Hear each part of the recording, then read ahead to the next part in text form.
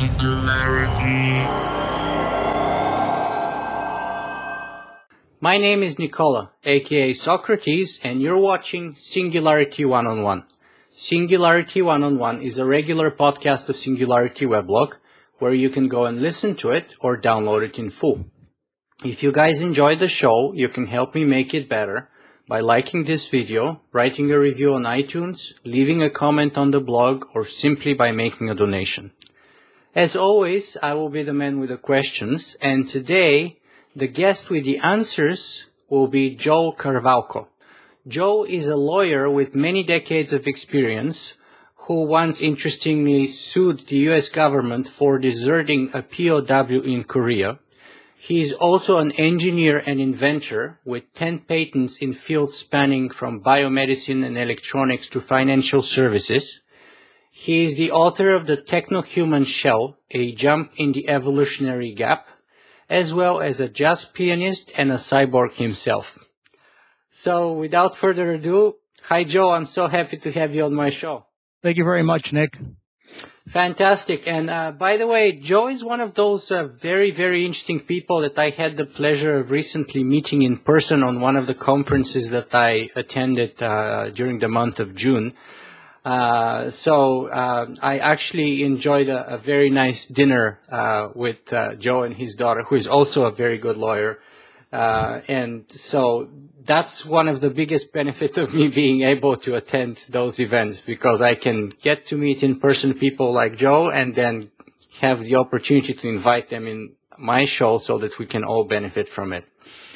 But anyway, Joe, let me ask you to introduce yourself and what you do in a couple of sentences. All right. Well, I, consider myself a lawyer because I obviously am trained as a lawyer. But for about 20 years of my career, I worked as a technologist, as an electrical engineer. My first degree is in electrical engineering, and a lot of that was involved with radar, with artificial intelligence, optical signal processing, those kinds of things. And so when I began a law practice back in 1980, I naturally brought with me that background. But I wanted to be a trial lawyer. I didn't want to be a technology lawyer coming out of the bar. So, for the first many years of my career, maybe 8 to 10 years, I really was a trial lawyer. And I suppose we'll talk a little bit about that. And then in the 90s, I shifted back more heavily into technology and have, pretty much stayed that way. In the 2000s, I decided that I'd like to author a few books, and I got into some authoring. So at this stage in my life, I'm doing some lawyering, doing some technology law, writing some books. Mm-hmm. Yeah, Joe, you have a very unique expertise spanning some fields that are of particular interest to me, from technology, but also ethics and law. So those are the topics that I hope to talk to you today about. But I want to start originally with your interest in technology and in law. You said that originally you were an engineer, and only after that you became a lawyer. So is it fair to say then that your interest in technology was preceding your interest in law?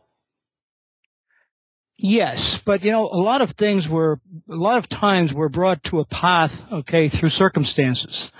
And it's not always exactly how we may have laid it out if we were doing it sort of theoretically on a drafting board. And so I came to engineering by way of the Air Force, where I joined the Air Force and they put me through a year's worth of technology school, radar in particular. And then I spent 5 years essentially working in radar with the Air Force. When I came out, naturally, it was easier to get a job working in technology, which I pursued. Mm-hmm. Mm-hmm. And then lead us through your life's journey after that. So you went into the Air Force, you got some expertise in radar. You became an engineer after you got discharged or retired from the Air Force. What happened after that? Well, in the late 60s and 70s, of course, there was a lot of interest in the space program, and there was a lot of obvious interest in defense. I went to work for initially a company that was doing they had a project for the lunar orbiter, which was the spacecraft that circumvented the moon, to take pictures for where the ultimate landing would take place. And I worked on what was called a V/H sensor, which was an optical system that tracked the moon for purposes of feeding its error signal back into cameras so that they could focus and keep their lenses precisely on target so they could get high resolution photographs. And I went from that, to a company called PerkinElmer, who eventually, incidentally, became the company that invented the photolithographic machinery for the modern microcomputers. Mm-hmm. They were also the company that spawned the whole genome project through Celera. So I worked in their research department, and we were doing artificial intelligence for purposes of trying to identify the 5 major white blood cell types.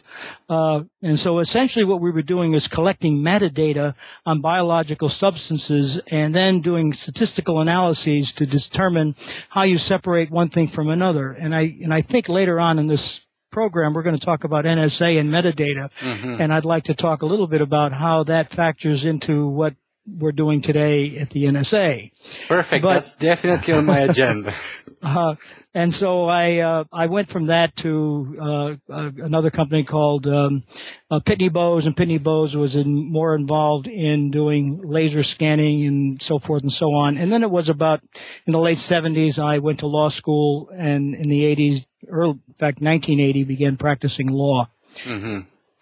Now, as an interesting side note, I was just reading yesterday that Stanley Kubrick was one of the guys who purchased 2 or 3 of the fastest ever produced Carl Zeiss f/0.7 lenses that were originally designed somewhere for the wars in Germany, but were eventually adopted by NASA for the lunar expeditions. And then Kubrick had the foresight to buy 2 of them.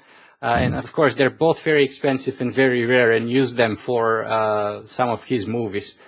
Anyway, but your biography shows us that you were sort of at the cutting edge, at the forefront of a number of disciplines, kind of from the get-go of your career. From the 50s and 60s, instantly you were there at the cutting edge. I was lucky. Again, things that aren't planned. But when I went to PerkinElmer, the fellow that I worked for was Kendall Preston, who was a Harvard-educated scientist, physicist, and the other individual was Marcel M.J.E. Golay. And if you look it up on the internet, you'll discover that Golay was one of the leading lights in cryptography in the 20th century, and in some other fields as well. He was quite deep in spectrum in terms of his career. So I worked with these individuals who were at that time developing a whole new geometry for topological analysis, and so that's what brought me to the artificial intelligence. It was through their interest in what they were doing, and I was fortunate enough to be chosen as one of their research associates at the time. Mm-hmm. Fantastic. So you kind of switched careers in the late 70s and early 80s from sort of a cutting-edge engineer to criminal lawyer, or not criminal lawyer, but how did you put it? Litigation lawyer. Litigation lawyer. Or trial lawyer, sure. Trial lawyer, yes, thank you. Yeah. So tell us, and I know you wrote a very interesting book called We Were Beautiful Once, and parts of the experience of that book were eventually used for a documentary film called Missing Presumed Death, the Search for America's POWs. Can you tell us a little bit of that experience and sort of the courage that it took for you to try and sue the U.S. government for deserting a POW in Korea? Well, I think, you come at these things again, not as a lone wolf, but sometimes, you're tapped, by circumstance to engage in a particular, event or particular course of action. In this instance, there was a family that had lost a a son and a brother, okay, in Korea. And they were not satisfied with the answer that they had gotten back from the government, that he was simply missing in action, couldn't be found. And so one of the brothers went to the archives in Washington, D.C. in the late 1970s and discovered that in the archives there was something to the effect that the name of their brother was mentioned by prisoners of war who were returning through Panmunjom at the end of the Korean War when the armistice had been signed. And they would mention his name as being a POW. The Army, so this family went back to the Army and asked, can you tell us more about it? And the Army was quite dismissive with this family, saying, look, get out of our hair. This happened 30 years ago, and we're not interested in resurrecting or opening up the subject. And so, because they couldn't get an answer as to what the true status of their brother was, in this case, it was one of the brothers that ended up retaining me, essentially had no option but to sue the Secretary of Defense and the President of the United States. At least that was my opinion, which is the track we went on. It was obviously tenuous because you were dealing with the propriety of the U.S. government, and in most instances the government is believed to be right. And you have to overcome a burden of a prima facie case, which we were able to make and base and sustain the early motions to dismiss. We were able to stay in federal court. It eventually led to a trial. What happened between the time the suit was initiated and the trial, of course, is a story in and of itself, because it not only began to exercise the Secretary of Defense and the Army, but also the CIA and other agencies of the government who were intent on dismissing the case as being improvidently granted or simply without foundation or basis. And we were obviously getting closer and closer and closer to some very delicate things that they were attempting to keep under wraps, or in some cases, in my opinion, subvert. Mm-hmm. So now you stressed the sort of luck end of things and how we sort of stumble into, opportunities in life. But I want to stress that, this is clearly a David versus Goliath kind of a fight. And most of us perhaps would have chosen not to take on it. So the fact that you chose to take on such an adversary like the U.S. government, and specifically the U.S. Secretary of Defense and even the President, speaks volume for you. So let me ask you, did you actually think that you can win? Well, that's a good question. I don't think I had, let me put you back to that time in my life and give you some sense of my physiological reaction to the case. I walked into the courtroom on the day of trial, and it was filled with reporters from the New York Times, from CBS, NBC. It was quite well publicized that this trial would take place, and so consequently a good part of the courtroom was filled with veterans advocates and also with the press. I have to admit that, when you stand up before a federal judge and he announces the case and go forward, I can't say that there wasn't a certain nervousness, almost panic, that takes hold of you. But then when you begin to sort of announce the fact that you'd like to call your first witness, much of that sort of dissipates, and now you're in the moment. Mm-hmm. And so you're focused, and much of that goes away. And I think the idea that you're suing the President and the Secretary of Defense as well kind of goes away, because you're now, you have a job to do. You're in the thick of things. You're in the thick of battle. Mm-hmm. And who you're fighting against really becomes as, sort of a non sequitur. Mm-hmm. Mm-hmm. So what did you learn from that, monumental experience that very few lawyers actually have in their career? And you, again, just like with your engineering career, starting at sort of the cutting edge, the forefront of technology, your lawyer career, it seems to me, almost started going as or attempting to go as high as possible in a way. Well, yeah, again, I'd only been out of law school for about 3 years when I tried this case, so I was rather new to the profession, and I was learning as I was going along. But that's true even for the men we unfortunately have to send to war. Oftentimes they're 18, 19-year-old kids. They're learning as they sort of go forward. So, much of these things are not necessarily done by lawyers who are at the top of their profession, but frankly lawyers who are, who in some cases don't know enough to say no, right? Who are naive enough that they can win, to think they can win. Yeah, that's right. Naive enough so that they think they could win.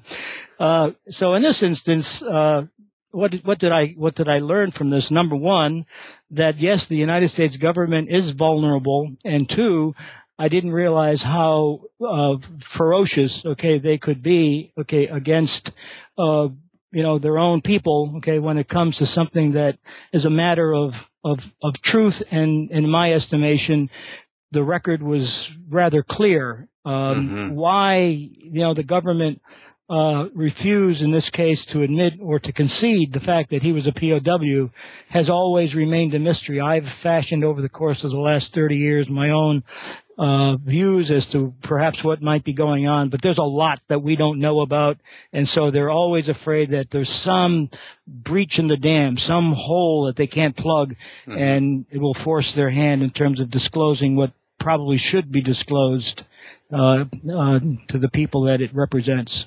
Yeah, I would come back to the topic of sort of holes in the dam and trying to breach the holes a little bit later. But I want to move on our discussion from that part of your life forward. And again, I want to say that it was a fascinating feature of your biography, and I'd recommend to people that they go and check out your book called We Were Beautiful Once, Chapters in a Cold War. Now, moving forward, let me ask you this. I know that at some point later, much later in your life, you eventually became a cyborg. And you wrote this interesting book that I've been reading for the past couple of days called The Techno-Human Shell. Which one was first? Was the book first or becoming cyborg? No, becoming a cyborg was first. Can you tell us that story perhaps and perhaps the journey that eventually led you from that moment, critical moment of your life, to writing a book on the topic? Well, it was a Sunday evening and I was ready to prepare myself for bed when I suddenly became dizzy. I got up and I shouted to my wife that I thought I was passing out. But I also knew that there was something more deep going on with my my anatomy. It was failing in such a way that it was probably fatal. I ended up having what's called a triple heart block. My heart essentially stopped beating because I lost all conduction, all electrical conduction. Wow. For reasons that are still unclear. They thought maybe it was Lyme disease or something along those lines, but that's irrelevant. Again, was fortunate that my son was in the house, and he's a mountain climber, and he knows a lot about CPR and so forth, and so he kept me alive until they were able to 6 hours later give me a pacemaker, which I now wear. Mm-hmm. So it was shortly after that, I began to sort of contemplate the fact that I had this pacemaker, and especially when I went to my doctor, and I could see that he was manipulating my heartbeat from a distance. So obviously I have a communication device in the pacemaker, and he's able to basically Bluetooth into my pacemaker and make adjustments as I go along. So I had received over the last couple of years, actually, 2 or 3 patents having to do with for myself. That I had invented a system for a financial services company to incorporate computers into every nook and cranny, every interstice in automobiles and buildings for purposes of insurance companies sort of trying to figure out what the stresses on these buildings or their insurable interests were. Mm-hmm. And then I began to think, well, it's only a matter of time before science and engineering begin incorporating these kinds of computers into the human body. And I said to myself, in fact, I've got one.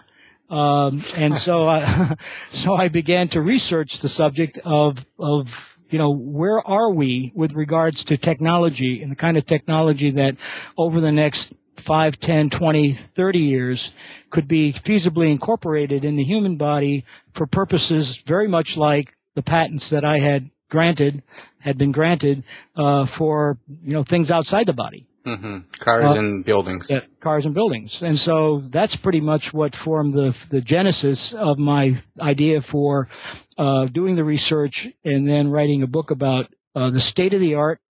And then from the state of the art, what are the legal implications? What are the moral implications?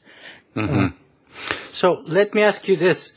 How did you feel, and were you shocked to discover that the doctor is actually able to Bluetooth and remotely set your heart rate?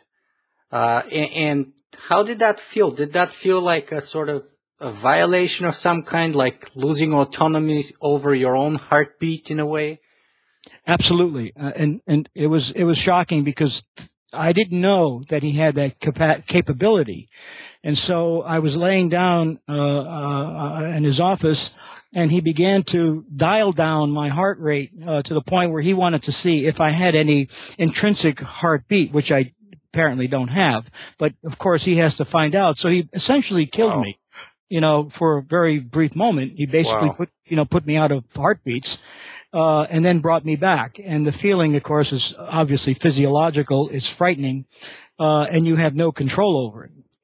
And so one of the things that concerned me at that time was, what if there was a computer crash at that moment, if there were a virus? And then I carried that to the next, in my book at least, I begin to explore, well, what happens when large numbers of people within the society become sort of dependent on these prescriptions, that are really silicone prescriptions put into the body, and there's the opportunity for hackers, to hack into the body or to do what they do. Mm-hmm. So let me get this straight now. Does that mean that you're practically sustained to be alive by this pacer right now? Because inherently you do not have an autonomous heartbeat on your own right now. That's right. Yeah, that's right. Yeah. Wow. Yeah. I wasn't aware of that. I just thought that pacemakers basically regulate the beats in the case when you have some kind of an irregularity. So they put it back on track. But the tempo in a way, but not really sustaining the beat. That's amazing. Yeah, for me it's different. Yeah. Wow. Yeah. Wow. Okay. So then tell us a little bit more about the book. What is the Techno-Human Shell all about? And what's your goal? What do you want to achieve with that book? Well, I'd written it, and not so much for the scientist, but for the educated reader, someone who wasn't afraid to sort of, see technical terms in front of them. But essentially, it's written, for, as I say, for the educated reader who could appreciate where we're at and where we will be going, at least in my own mind, and what are the legal, as I said before, and moral implications. So. What I've done is I begin by outlining essentially, where we are, and such organizations as you belong to, Singularity, for instance, .org and the like, they're fully aware. The Kurzweil kinds of individuals and persons like yourself are pretty much up to date as to what's going on in technology and the technology of cyborgs. But I do cover that this period that we're in, for the reader to orient them as to where they are. And then what I do is I take the body anatomically. I take the brain, I take the eye, I take various parts of it, and I explain what the current technology, what the current research is, where it's going with respect to these things. So, for instance, they're using pacemaker technology now to intervene for depression, and so they can put deep probes brain stimulation. Deep brain stimulation. There are 25 different applications for these kinds of stimulators within the human anatomy. but it's not just the pacemaker type of thing. There are other devices as well that have specializations. So we were talking, the book basically addresses these various technologies. Then I take it one step further, and I begin to look at the new technology of genomic engineering, genetic engineering, of the kind that Ventnor is involved in. So we're looking at now doing synthetic DNA, for instance, and that eventually, and not only eventually, they're already beginning to discover that they can they can make computers, through DNA. And so that eventually, because the silicon computers, as we know, have a particular size and they're going to diminish, they're going to reach their peak in terms of their operations per second and their size, that we'll have to eventually transition over to molecular computers and eventually DNA computers. But, that's just a matter of hardware. The scientists will eventually get there. Mm-hmm. And then the third topic I talk about, which I think is rather fascinating and maybe a little bit off the chart, is I begin to see that there's something as we refer to as MEMS, right? And you're familiar with the term, which essentially is a way of saying, this is the way culture essentially transmits itself through the human organism. Memes, I think. Memes, I'm sorry. Yeah, memes. And I basically begin to go out and begin to think about teams, almost like memes. They're teams, T-E-M-E-S, that essentially are technological analogs to memes, that once teams are in our body, in other words, by way of technology, they will have the capacity to reproduce themselves. And so I do talk about Turing machines. I talk about von Neumann and his theories of reproducible machinery, and how once we incorporate this kind of machinery within the human organism, that there will come a day when autonomously these things will, according to the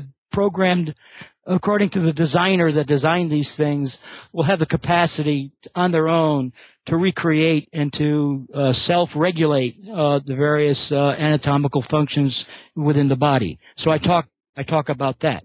And then finally I get into the legal implications in terms of the more things that are obviously apparent, the warranty issues, the intellectual property issues.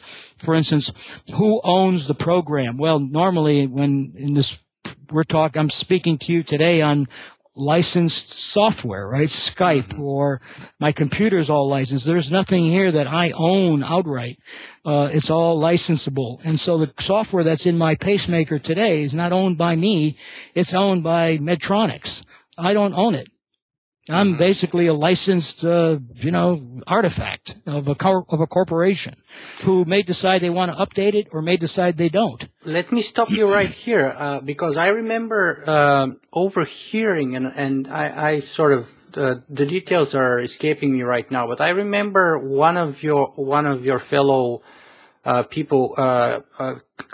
patients who is also using a pacemaker sent a request to the manufacturer to receive his heart's data, and they refused it to him on the basis that it's a proprietary information owned by the company. So, in other words, the data about his own heartbeat was not his own property, and he didn't even have access to it. He didn't even have the ability to share in the knowledge or usage thereof.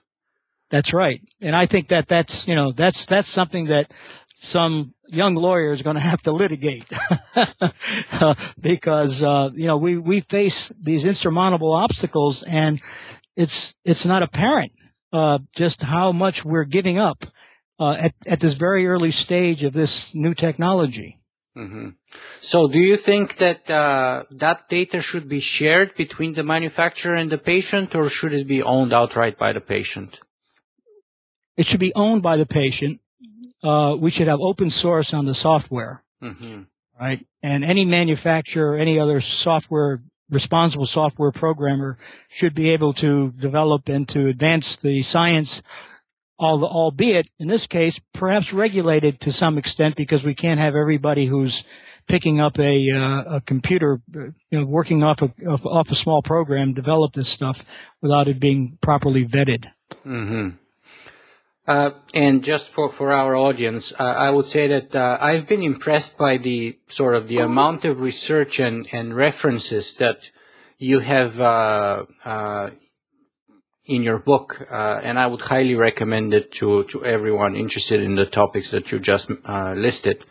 I was very impressed by it, but now upon reflection, given your sort of past in engineering and your long-standing career in law, like, I think it all kind of comes together and makes very good sense now. Why is it so thoroughly vetted and researched?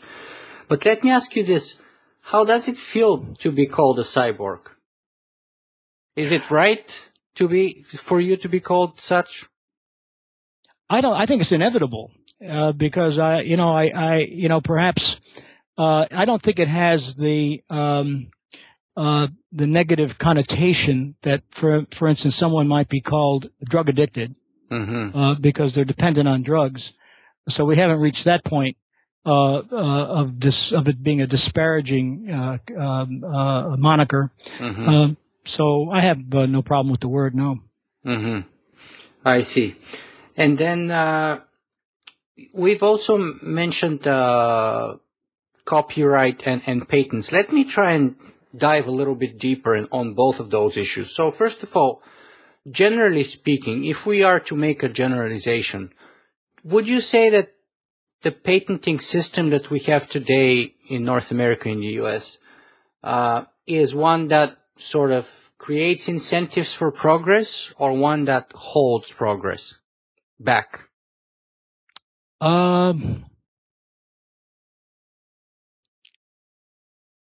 I think almost too much sometimes is made of how the patent system actually thwarts an inventor's ability to make progress.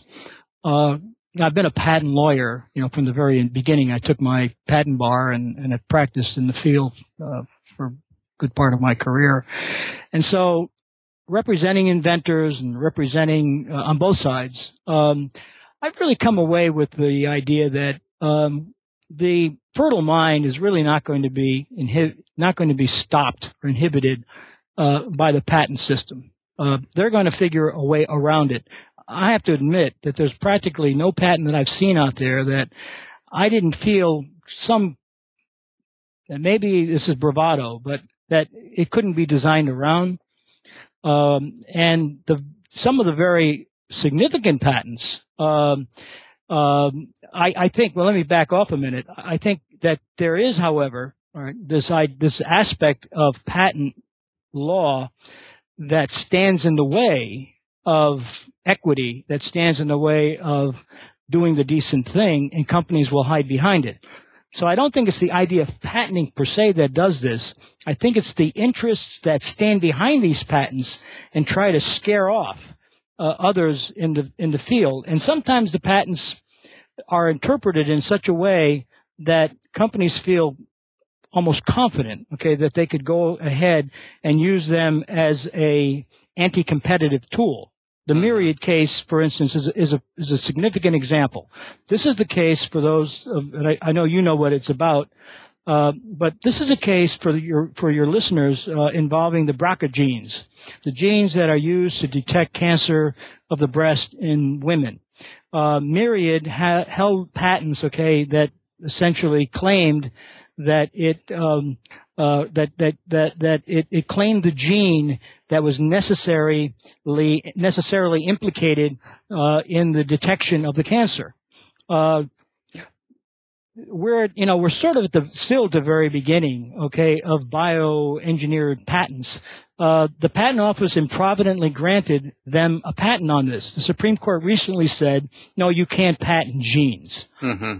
All right. So yes, there are these obstacles and these barriers that we're going to continue to sort of run up against with respect to patent law, but hopefully through our court system, through pressures brought on by, in this case, many groups, the ACLU, various women's groups, various physician groups, that we can overcome things within the patent law that, frankly, are patently outside the bounds, okay, of what should be patented. Mm-hmm.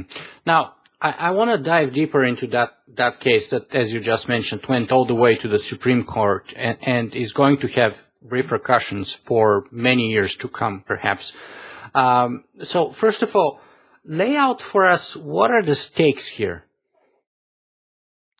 Well, the stakes from the developer or from the drug company or the bioengineering company's point of view is we've invested, millions or billions of dollars in research, and therefore we should be the ones who are given a lead time to exploit the invention sufficient to recoup our investment. So that's where they come out in the best case. Right?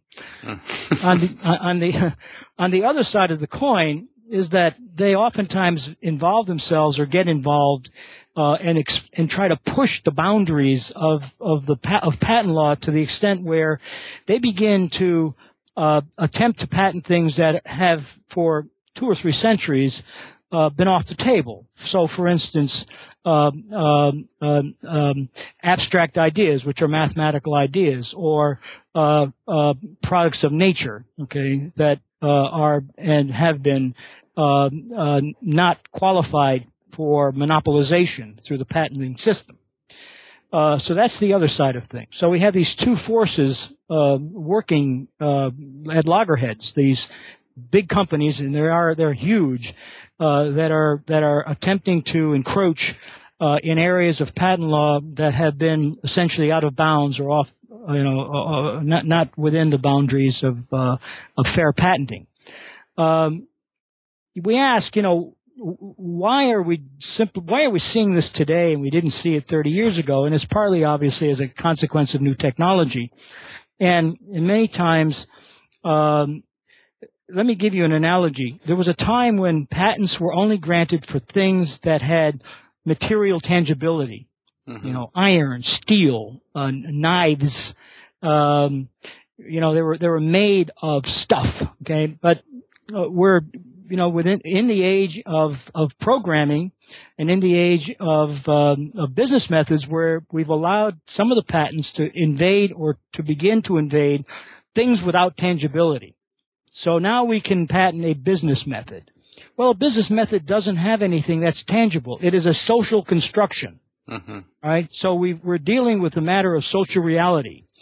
And so, we have courts that in some cases, and again, in my estimation, overstepping what is intended by patent laws, but they'll allow something to be defined, and then they'll allow the rules which define it to define it, and then they'll proclaim that this thing is a business method because it has certain qualifications, when in fact, when you look behind the curtain, it's nothing but an idea that if all humans were suddenly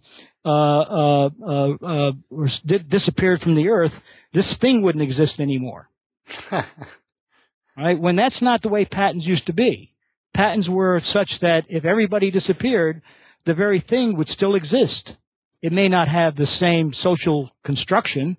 A book, for instance, is only a book because we call it a book. Some people may use it to start a fire, mm-hmm. Right? In which case it's a fire starter. Yeah. But it still exists.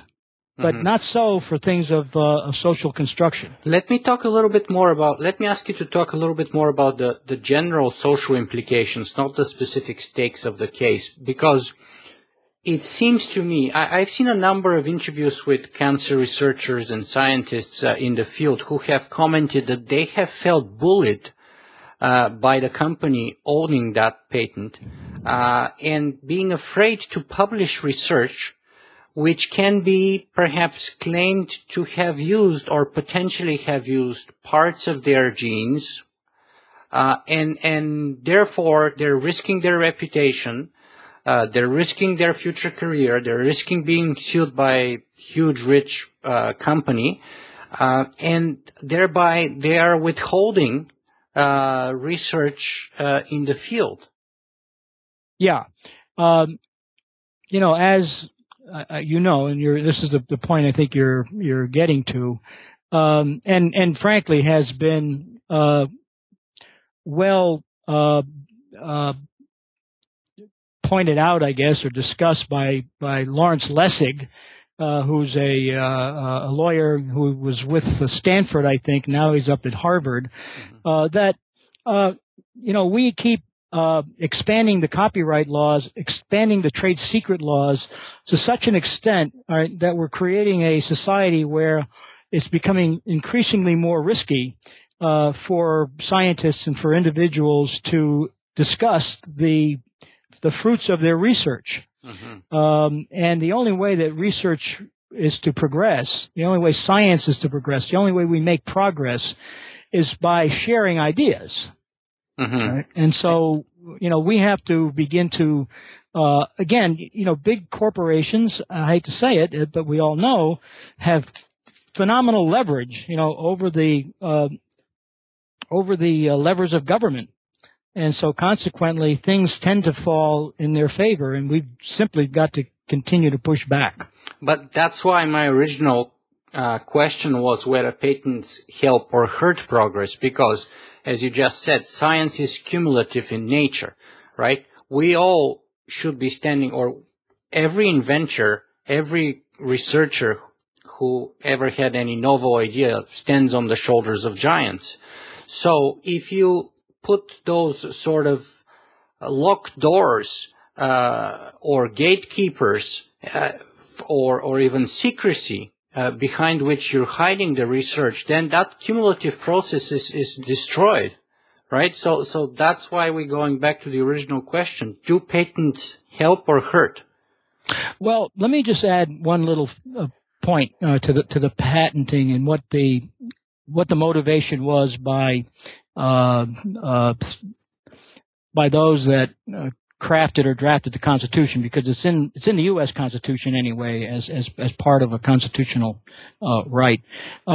They were saying to themselves, in exchange for full disclosure, rather than keeping things secret, trade secret, we will give you a short-term monopoly.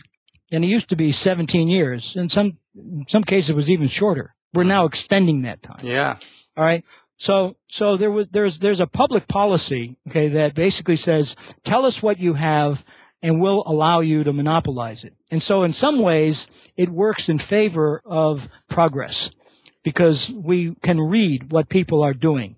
And part of the law requires that you make full disclosure. And many times patents are struck down because they're hiding something. They don't tell all, which is what they're supposed to do.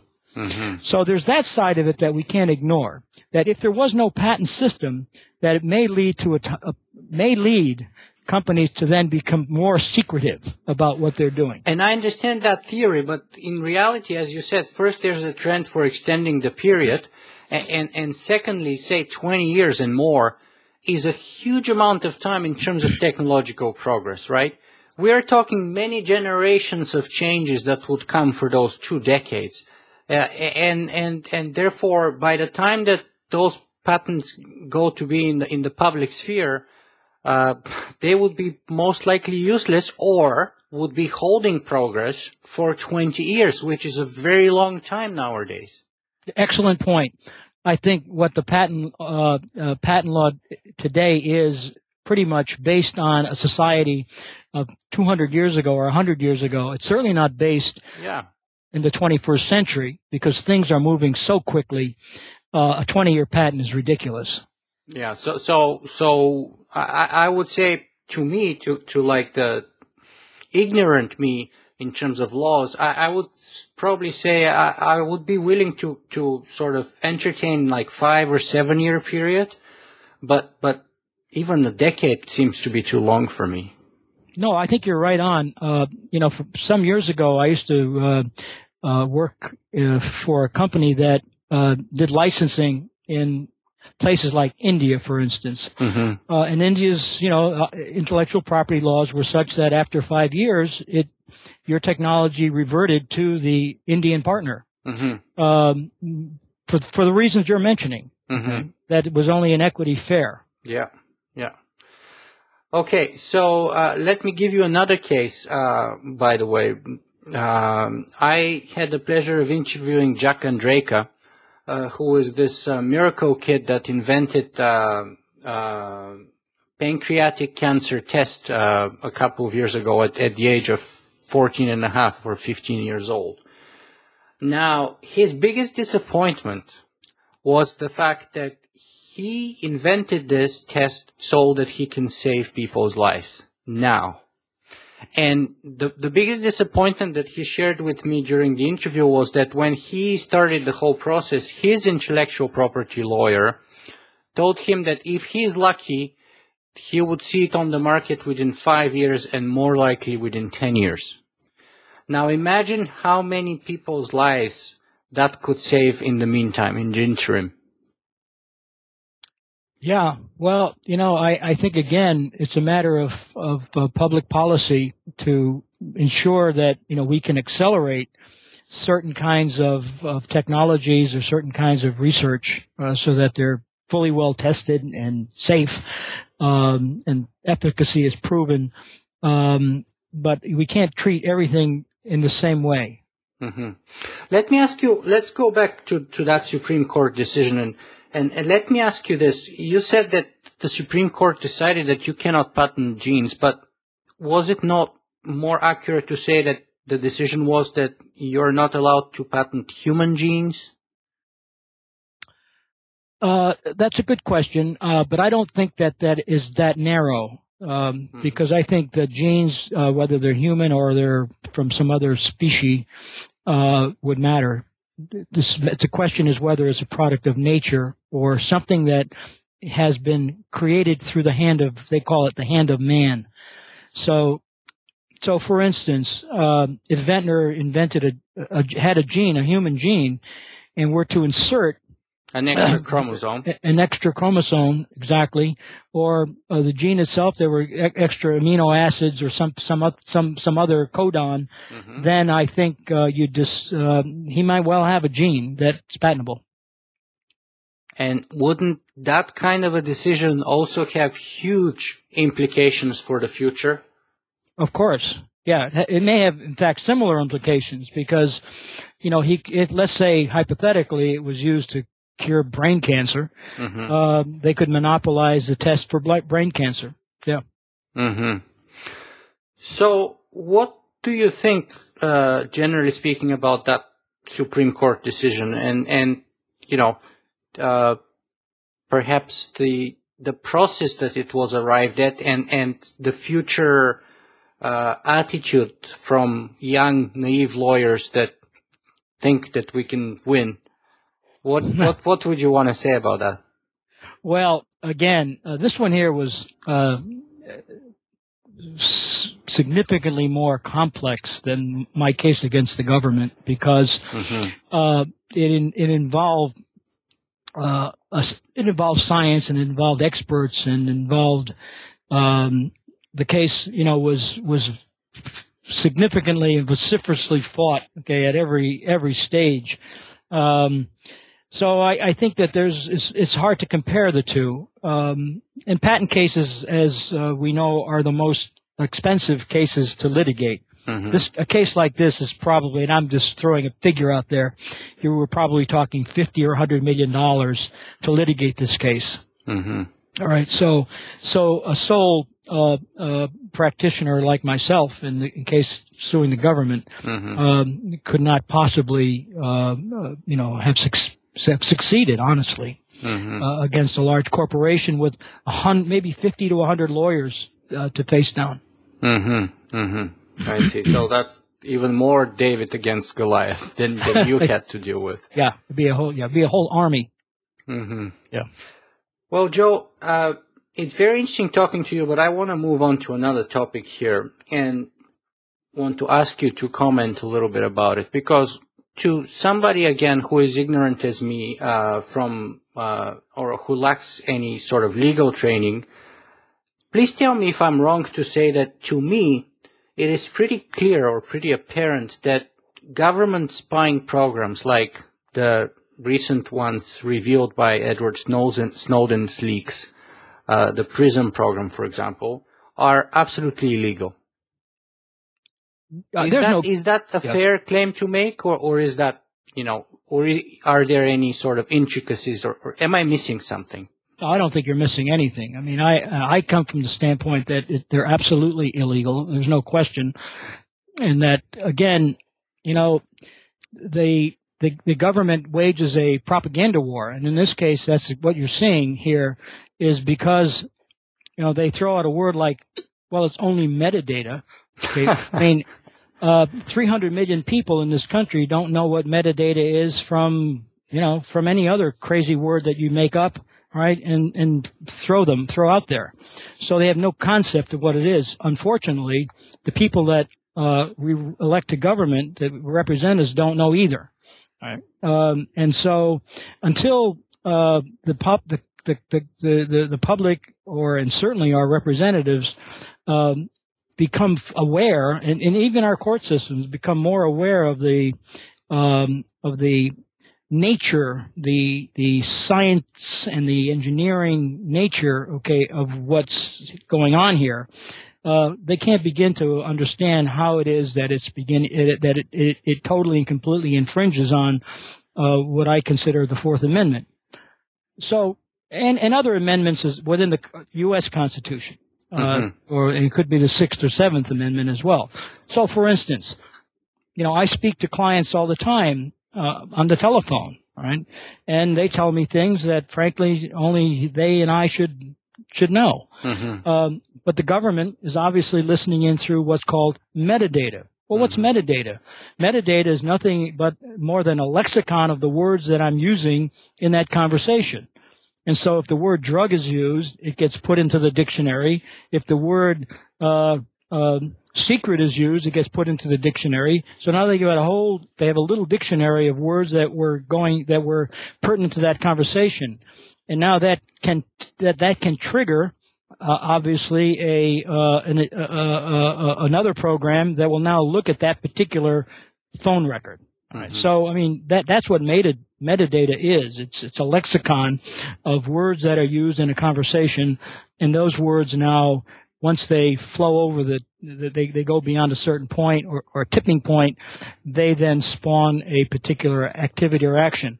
We just learned this past week, and that they're using it here for drug busts, and they're using it for other criminal activities. Sharing the data from the NSA with other agencies who are lining up to file requests for it. That's right. So let me ask you something else here then on that.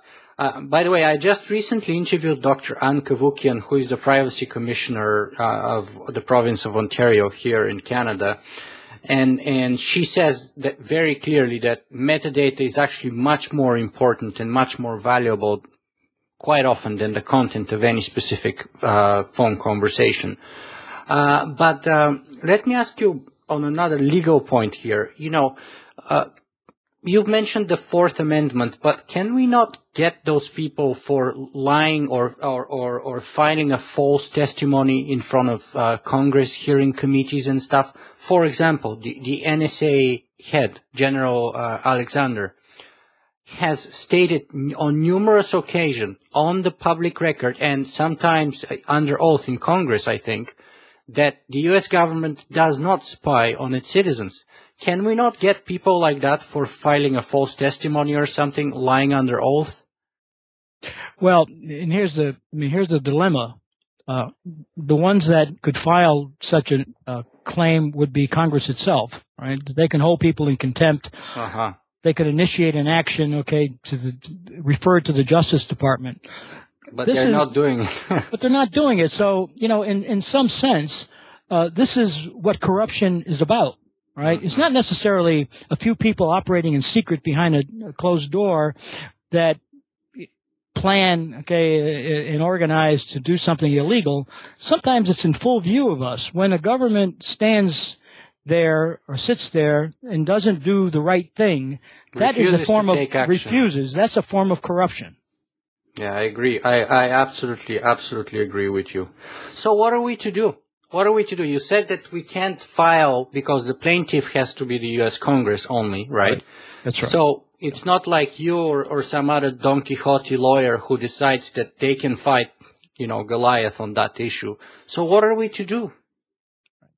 Well, we always say we live in a democracy, and we have to basically use our political will, to put people in Congress. And we've done that in other times in the U.S. history and other government histories as well. Certainly what came out of the 1970s, for instance, there was something called the Church Commission. But again, it takes good people. It takes honest politicians to even consider putting commissions like that together that will then change the laws regarding, the CIA and regarding, other clandestine activities of the government. Right now, I don't see that courage coming out of the current Congress. But time will tell. If it doesn't, then of course, we're in for a very, very dark period, I think, in our future. Well, let me move on to another topic here, because time is advancing, unfortunately, even though I'm enjoying our conversation immensely. But what do you think of the Turing test? Well, I read John Searle, who was a social philosopher, has, well sort of explained, discussed, analyzed the Turing test. And I'm assuming that your question really has to do with whether computers will eventually mimic the human. Yes, and my follow-up to that is can we use it as a legal test to grant personhood on artificial intelligences? Yeah. And I think that, and this again is putting me way out into the future, but if I follow my premise through, where a century from now we will all be cyborgs, because our lives, to live 200 or 300 years, our lives will depend to a great extent, on an artificial anatomy. If you keep extending that further and further, at what point do you sort of erase the more natural or anatomical elements that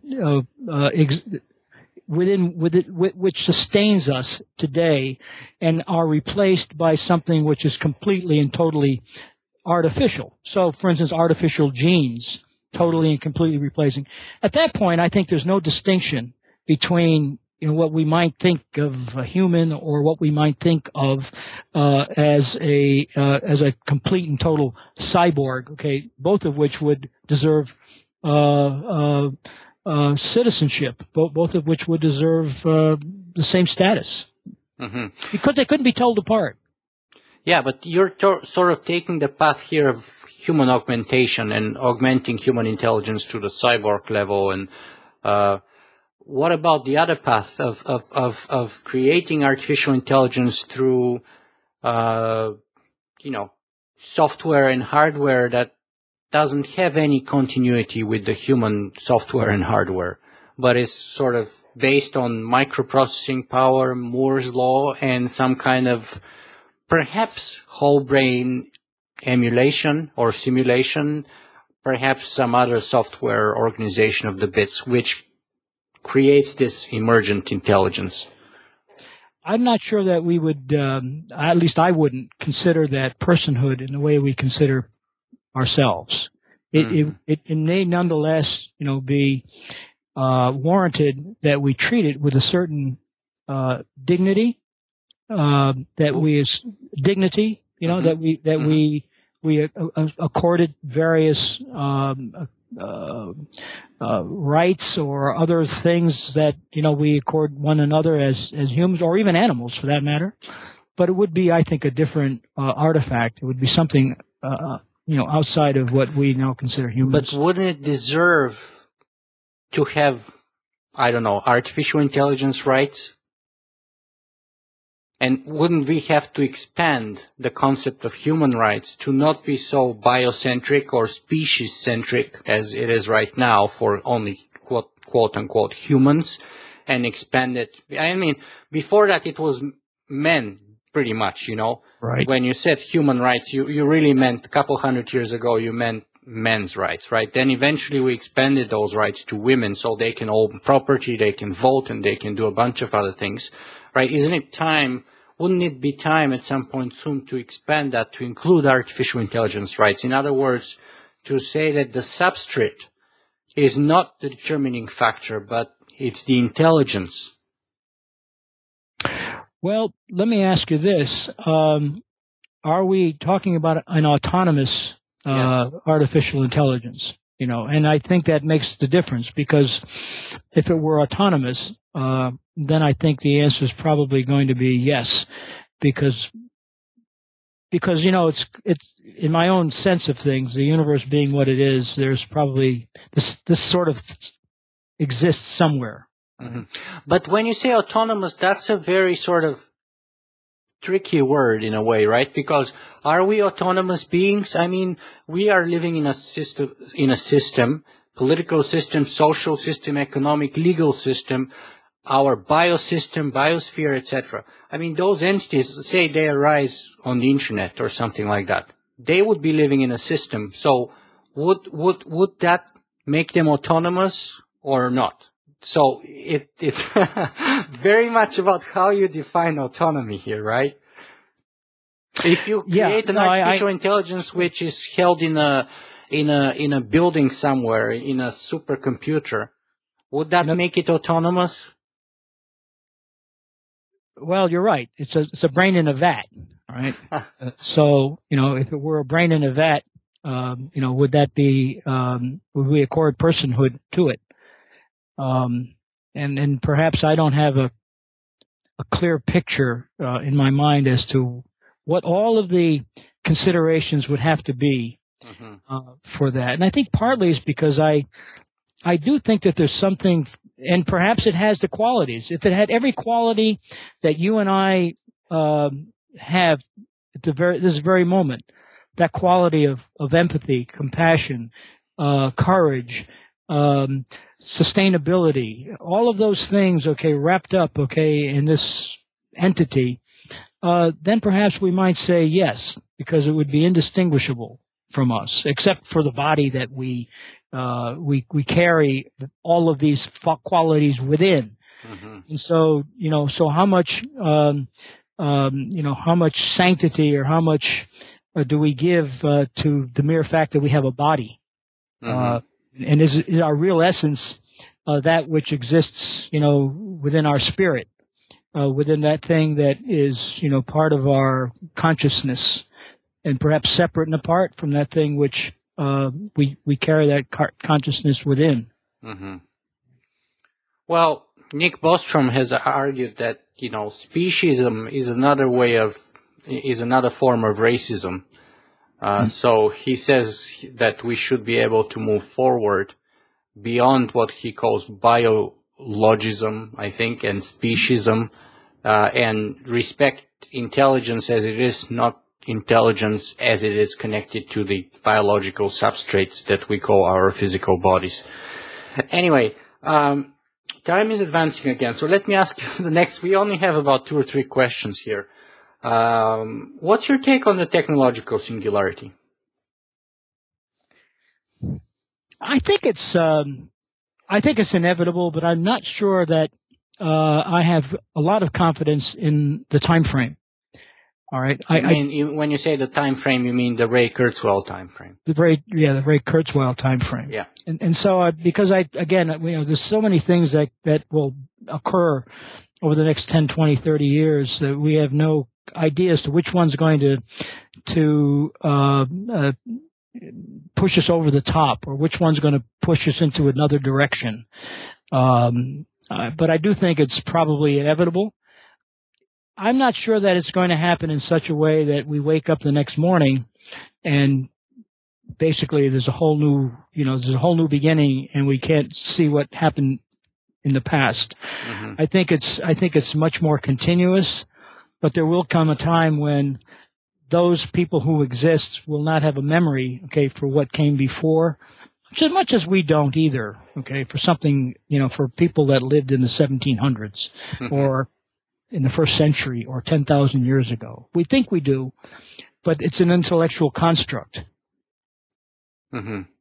Yeah, I think that's one of the most general criticisms towards Ray Kurzweil with respect to his timeline, and your presumption is kind of similar to mine on the point of the fact that you think it's much more likely to be a slow takeoff, what Werner Vinci calls a slow takeoff, yes, rather than a hard takeoff, which would happen very quickly. Yeah, I myself am more of a slow takeoff person. Yeah. Joe, the last two questions that I always ask of my guests on this show are always the same. And the first one is, where can people find more about you and your work? Well, I've got a site, Carvalko.com, where I have some essays that I put up. And I've, sort of got some other things that are sort of creative interest to me, poetry and the like. I've got my books posted there, and there'll be at least 2 new books coming out. One is called Law, Science, and Technology. That should be out sometime this fall. It's going through peer review now, but it's published by the ABA, and it's got a really, so for many of the things we spoke about or talked about today, it addresses science and where it is. It addresses the myriad case and things such as that, and technology such as the Fourth Amendment. So for those people who might be interested, that book's coming out. And then there's a book of poetry that will be coming out quite in the next 2 months or so.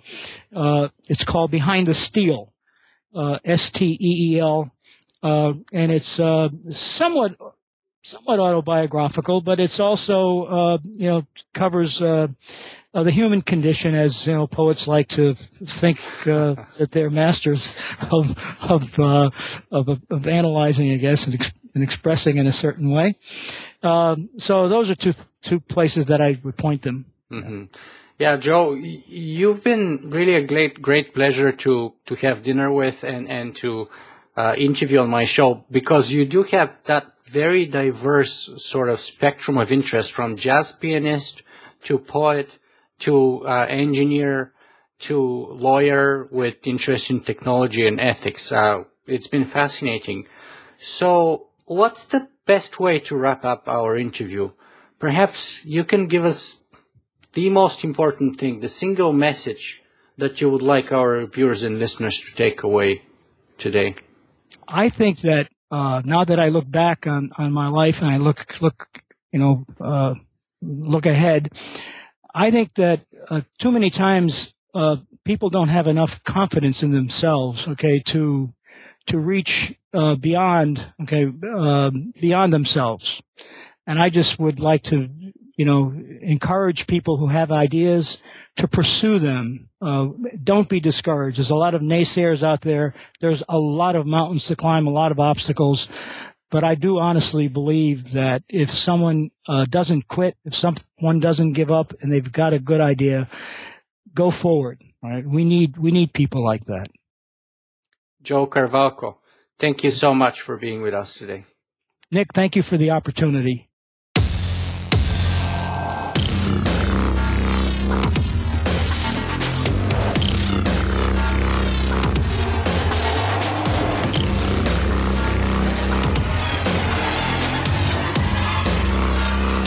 Singularity.